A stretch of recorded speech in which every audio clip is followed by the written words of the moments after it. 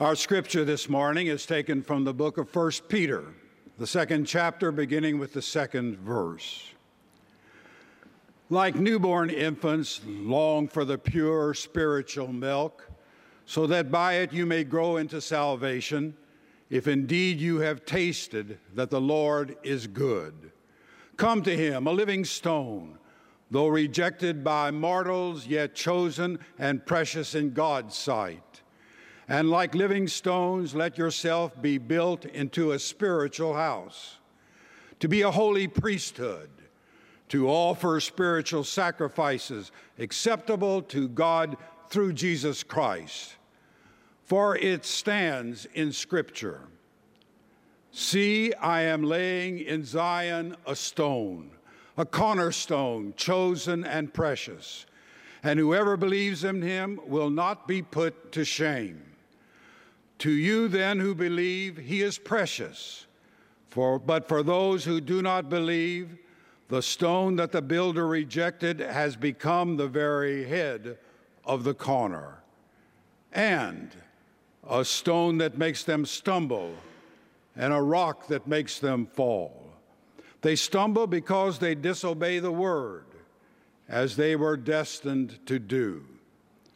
But you are a chosen race, a royal priesthood, a holy nation, God's own people, in order that you may proclaim the mighty acts of him who called you out of darkness into the marvelous light. Once you were not a people, but now you are God's people. Once you had not received mercy, but now you have received mercy." This is the word of God. Mothers have an indescribable drive to feed their children. Each and every one of us here is truly indebted to a mother for keeping us alive. Marcella, my daughter, my eldest daughter, had a particular problem, and she owes a lot, in my opinion, to her mama, Colleen. Her particular problem is she couldn't do the one thing required of her at birth to live. She couldn't latch. Therefore, she couldn't eat. And I watched as my wife toiled emotionally for hours and days and weeks with nurses, lactation consultants, certain medical devices, blogs, and books. How can I get my kid to latch so that she can have the nourishment she needs? One day I came home from work. I thought I was exhausted. It was one of those long days in ministry work that happens from time to time, and I hadn't been getting much sleep. We had a newborn in the house. When I came into the kitchen and looked into the living room, I saw a picture that put my tiredness to shame. There was Colleen, not just tired, but broken, on the couch. She had tears streaming down her cheeks. She had a boppy pillow still around her belly, and she was sobbing. Why won't she latch? Babies need nourishment. Mamas know this, and so mamas try to figure out how best to nourish babies. St. Peter knows this truth of life too, and he thinks it an apt metaphor for his own audience, which is none less than the church. You see, the church too needs nourishment, especially when the church is filled with youthful ones in the spirit. They need a certain kind of nourishment. They need milk rather than solid food. That's how he begins this section of text this morning. And in using this metaphor, Peter begins to take the opportunity to explain really plainly in his own words about the nature of the church, what the church is supposed to be exactly. Now, when we study texts like this, it should come with a warning. Preachers and teachers will repeat what the Bible says about the church, and you might just find out that the way you think about the church before you read the text, well, maybe it didn't line up quite so well with what Scripture would have you believe. I think that might be the case with what St. Peter says today in our own hearing. See, the first observation that Peter makes follows a certain metaphorical agility indeed. He goes from speaking of nourishment for Christians to then speaking of masonry, in order to uncover a deeper meaning of church life. The very first observation I'd like to make for you this morning about Peter's own observations is simply this: coming to Christ means also, by necessity, you will come into a greater community. Let me say that again in another way. When you come to Christ, you will also come into a church. Verses 4 through 5 make that plain enough. Scholars have noted for centuries now that when Peter describes Jesus as a living stone, you see he begins to talk about stonework here. He's referring to Psalm 118, verse 22. There in the psalm, the psalmist is thinking about God's person who would come on God's behalf. Calls him a living stone, a rejected one, no doubt. I. Howard Marshall, the biblical scholar, puts it this way: it's as if this living stone has been cut and prepared by an architect and designed for the cornerstone of a building, but when it was delivered to the builders, they looked it over, they looked at their plans, they looked at the building, they scratched their heads and thought, well, it doesn't really fit the bill, it doesn't do the trick, and so the cornerstone is rejected, even though the architect designed it so. The metaphor is pretty simple, really. God is the architect. Jesus is the living cornerstone. And the builders are all the people like you and me who hope to one day in our life have a sense of fulfillment in the divine life. Peter goes on further to say more about this, that Jesus is the living cornerstone, but when you come to him, you also realize that you yourself become like stones. And your life gets piled up on other lives. At the base of all of them is that living cornerstone. And when taken all together, what you have is a formalized building that Peter would call a temple. Now, do you know what a temple is? I'm sure you do. Tomorrow at work, at a water cooler moment, if someone were to come to you and say, define a temple for me, you'd probably have an easy definition off the top of your head, wouldn't you? I know, but I'm going to tell you anyway what I think a good definition is. You see, a temple simply is a place for the indwelling of divinity. It's a place for God to abide with his creatures. That is the point, and that is the purpose of all such temples. And here, St. Peter tells us that when you come to Christ, a temple is built. The temple is none other than the community of Christians together. You see, friends, Peter makes it plain. When you come to Christ, you come into a church. You come into togetherness and solidarity. I like it when my wife instructs her children, our children, to clean their room. Sometimes we have to do a little goading and tricking. We the other day just started singing a little song. Clean up, everybody, everywhere. Clean up, everybody, do your share. Why didn't you start singing with me? I know all of you know that little ditty. We expect it in our home to be like Pavlov's dog. When we start singing it, the kids would just start moving the way we want to. Sometimes it works, but with kids, it's chaos. So sometimes it doesn't work. Sometimes their finicky fussiness comes to the fore. Sometimes they say no, and sometimes they act like they can't hear you. And so Marcella begins to teach them, Colleen begins to teach Marcella and Ruby these wonderful lessons. To be a member of the Longbonds home, you clean your room. To be a member of this family, we go to our siblings' events. To be a member of this household, you pick up after yourself. The point is clear. To be here means to be part of a community, and to be part of a community requires responsibilities of you. It requires duty on your behalf to and for others. Peter says when you want to come to Jesus, you find yourself in community. You find yourself in relationships of duty and responsibility by necessity with other people. I'm not certain that you and I like that all the time. It sounds nice, But all too often, our contemporary world looks for disjointed and individualistic means by which to come to Jesus Christ. We want our salvation, we want our hope, we want our glory, but we don't want to be beholden to each other. At least that's often the case. I remember when I was selling furniture full-time, working in a small disciples church in Moreau, Illinois, part-time, and was in seminary full-time. This is a busy boy. Selling furniture, and this lady came in, and I went to her and I began asking her what her needs were, and she got excited to tell me that she wanted to outfit a space in her home to be real comfortable for a gathering of Christians. I got excited to meet another resident alien out in the world, so I began talking to her about my church and my studies. Oh, and she said, "Oh, I hate church." I said, "What?" "Oh, I hate church." She said again the exact same way. I said, "Well, I'll bite. Why?"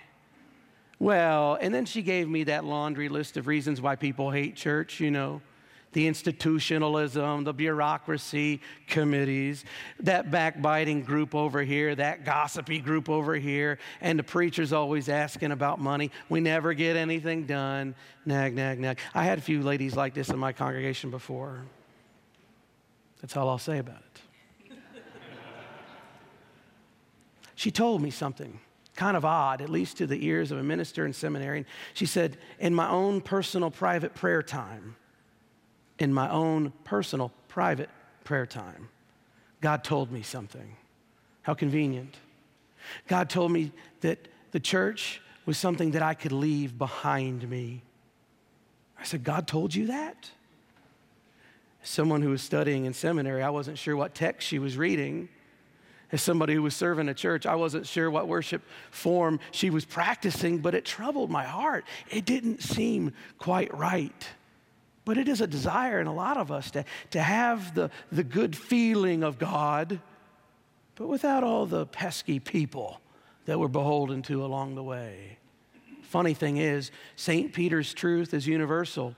When you come to Christ by necessity, you come into community. And you know what she told me after this? She said, "Well, I started meeting in my home by myself with God. I'd open my Bible, I'd get some juice and some bread, and I'd pray, and I'd eat. Then I told a few friends, and they decided they wanted to come over and study the Bible with me and share communion." I snickered as I realized, and she didn't realize it yet, that she had stumbled right back into the community called church once again. Because when you come to Christ, by necessity, you come into community. The second observation I'd like to make of St. Pete's observations is this. Coming to Christ requires a single-minded focus. Verses 6 through 8 make this plain. Here St. Peter is pulling on material from the Psalter. He quotes a bit from Isaiah, all ultimately saying this: look, if you are a believer in Jesus, this living stone will be precious to you. Might as well be like a gemstone. But if you don't believe, then the living stone of Christ will be to you nothing more than a stumbling block. I do remember one time having 104-degree temperature. I was a youngin'. I was delirious and hearing and seeing things, moaning. My mom hopped up right out of bed because you know how mamas are. They've got a radar for their babies when they're sick. She ran out of her bedroom, across the hall, and into my own. And then I was awoken from my slumber, my sickly slumber, from her screaming out. She stepped on one of my Legos. One of those blue, primary colored, sharp Legos. How many of you have ever stepped on a Lego? It's no good. A true stumbling block indeed. St. Peter says that if you don't believe in Christ, he's a stumbling block to you. And I wonder out loud this morning with you, why? Why on earth would Jesus Christ be a stumbling block to those that don't believe? I listen to the world really well. And I've been hearing the same thing you've been hearing. Jesus is a really good guy. He did a lot of groovy things, man. He said a lot of revolutionary stuff about love, brother. This guy, Jesus, he went out there and he told people just to love each other, and they got all upset at him and they wanted him dead, man. Look at this. You can find benign Jesuses out on the shelves. Someone bought me this dashboard Jesus. It says enlightenment on a spring. He looks without authority and without power.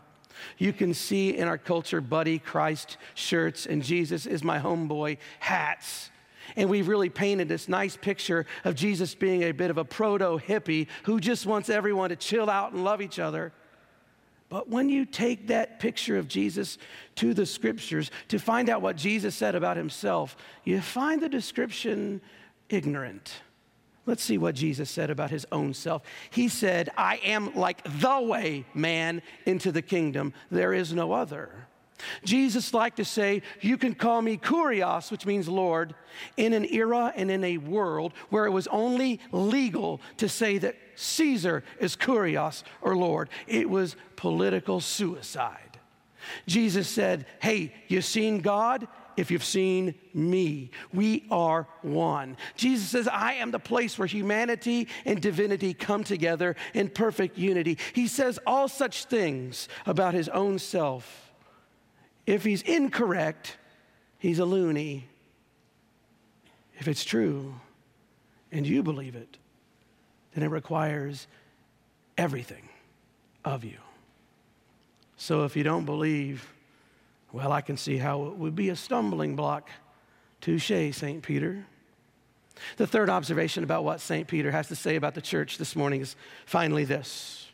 When you come to Christ and you come into his church with that single-minded focus, you're given work to do, you're given a new identity, and that identity is nothing less than a priest. When you come to Christ, you become a priest. Verses 9 through 10 make this plain. The teaching is really antithetical to individualism. Individualism starts with a rather large version of me. Draw a circle around me, and then you begin to define the world outwardly from you and against you. No. Here is the invitation to come to Christ and thus to come into his church, which takes you very, very deep, incomprehensibly deep into the life of true community, where you have solidarity with one another, where you find out that your fates are bound together. Oh, it's a different kind of mentality, so much so that Peter tries new words and metaphors to describe this group of people. He uses the word race, but he doesn't imply ethnicity. He uses the word nation, but it doesn't have sociological or political or geographical boundaries or borders. It doesn't have a language except for love. The one I like that he uses best is royal priesthood. And here he quotes from Exodus 19:6, when Moses is up on that holy hill of God, with God, receiving those great commandments, the constitution of the people of God. And when he comes down, he gives it to them. And for the first clear time in human history, the people of God have the ways of God and to be practiced therefrom into the world. And that's the mechanics of priesthood in a nutshell. A priest is a mediator, someone who stands on behalf of God to the world, representing God's ways for the world, but somebody who also represents the world before God. Let me tell you a great priest that I know. It's my mother-in-law, Patty. She is the priest of her property. Out on a farm, she's taken the whole back lot, built berms, planted natural prairie grasses and prairie flowers. She's etched out gardens for growing some of her food. Last summer, she took out Ruby and Marcella and all the other grands, and they walked the cobblestone paths of that garden. They counted asparagus plants. She taught them what marigolds were for and how they could keep bunnies away. Then they went over to this old reclaimed fence that had beans growing up on it, and they snapped the beans off and tasted them right off the plant themselves. You see, Patty is a priest par excellence because she represents God to the world by flushing out of each plant and the soil the very potential of life that's there. And she represents the life of her plant and her place to God, because every time she brings in a harvest, she puts it before God and says, thank you, Father, for the gift. Even though it's something I'm going to consume, I give it back to you. Oh, friends, Peter is saying when you come to Christ, you get involved in the church and you become a collection of priests. That means we are a people, a race of priests who go about the world showing the way of God to the world, representing God's justice in the world, bringing God's will to bear on the world. And then we also stand on behalf of a broken world before God. We lift it up as the good end, as God is the good end for all things. Friends, just remember when you read Peter, when you come to Christ, you find out you come to a community of priests. That's the church. I'm so thankful that for 92 years, our holy alma mater, which is Nourishing Mother in Latin, our holy alma mater, Peachtree Christian Church, has been carrying out God's mission at this corner. Our founders were priests with concrete and glass. They elevated the eye and the imagination. This is not just a space for worship. This building is a piece of worship itself. Don't be fooled. But they did more than that. They sought to build community around here. They called out to the city saying, these doors are open for prayer. They said, it doesn't matter what denomination you're from. Come and let's break bread together. They were a place of unity and hope. This place has uplifted children for 92 years. This is the children's window. The center window is dedicated to our children.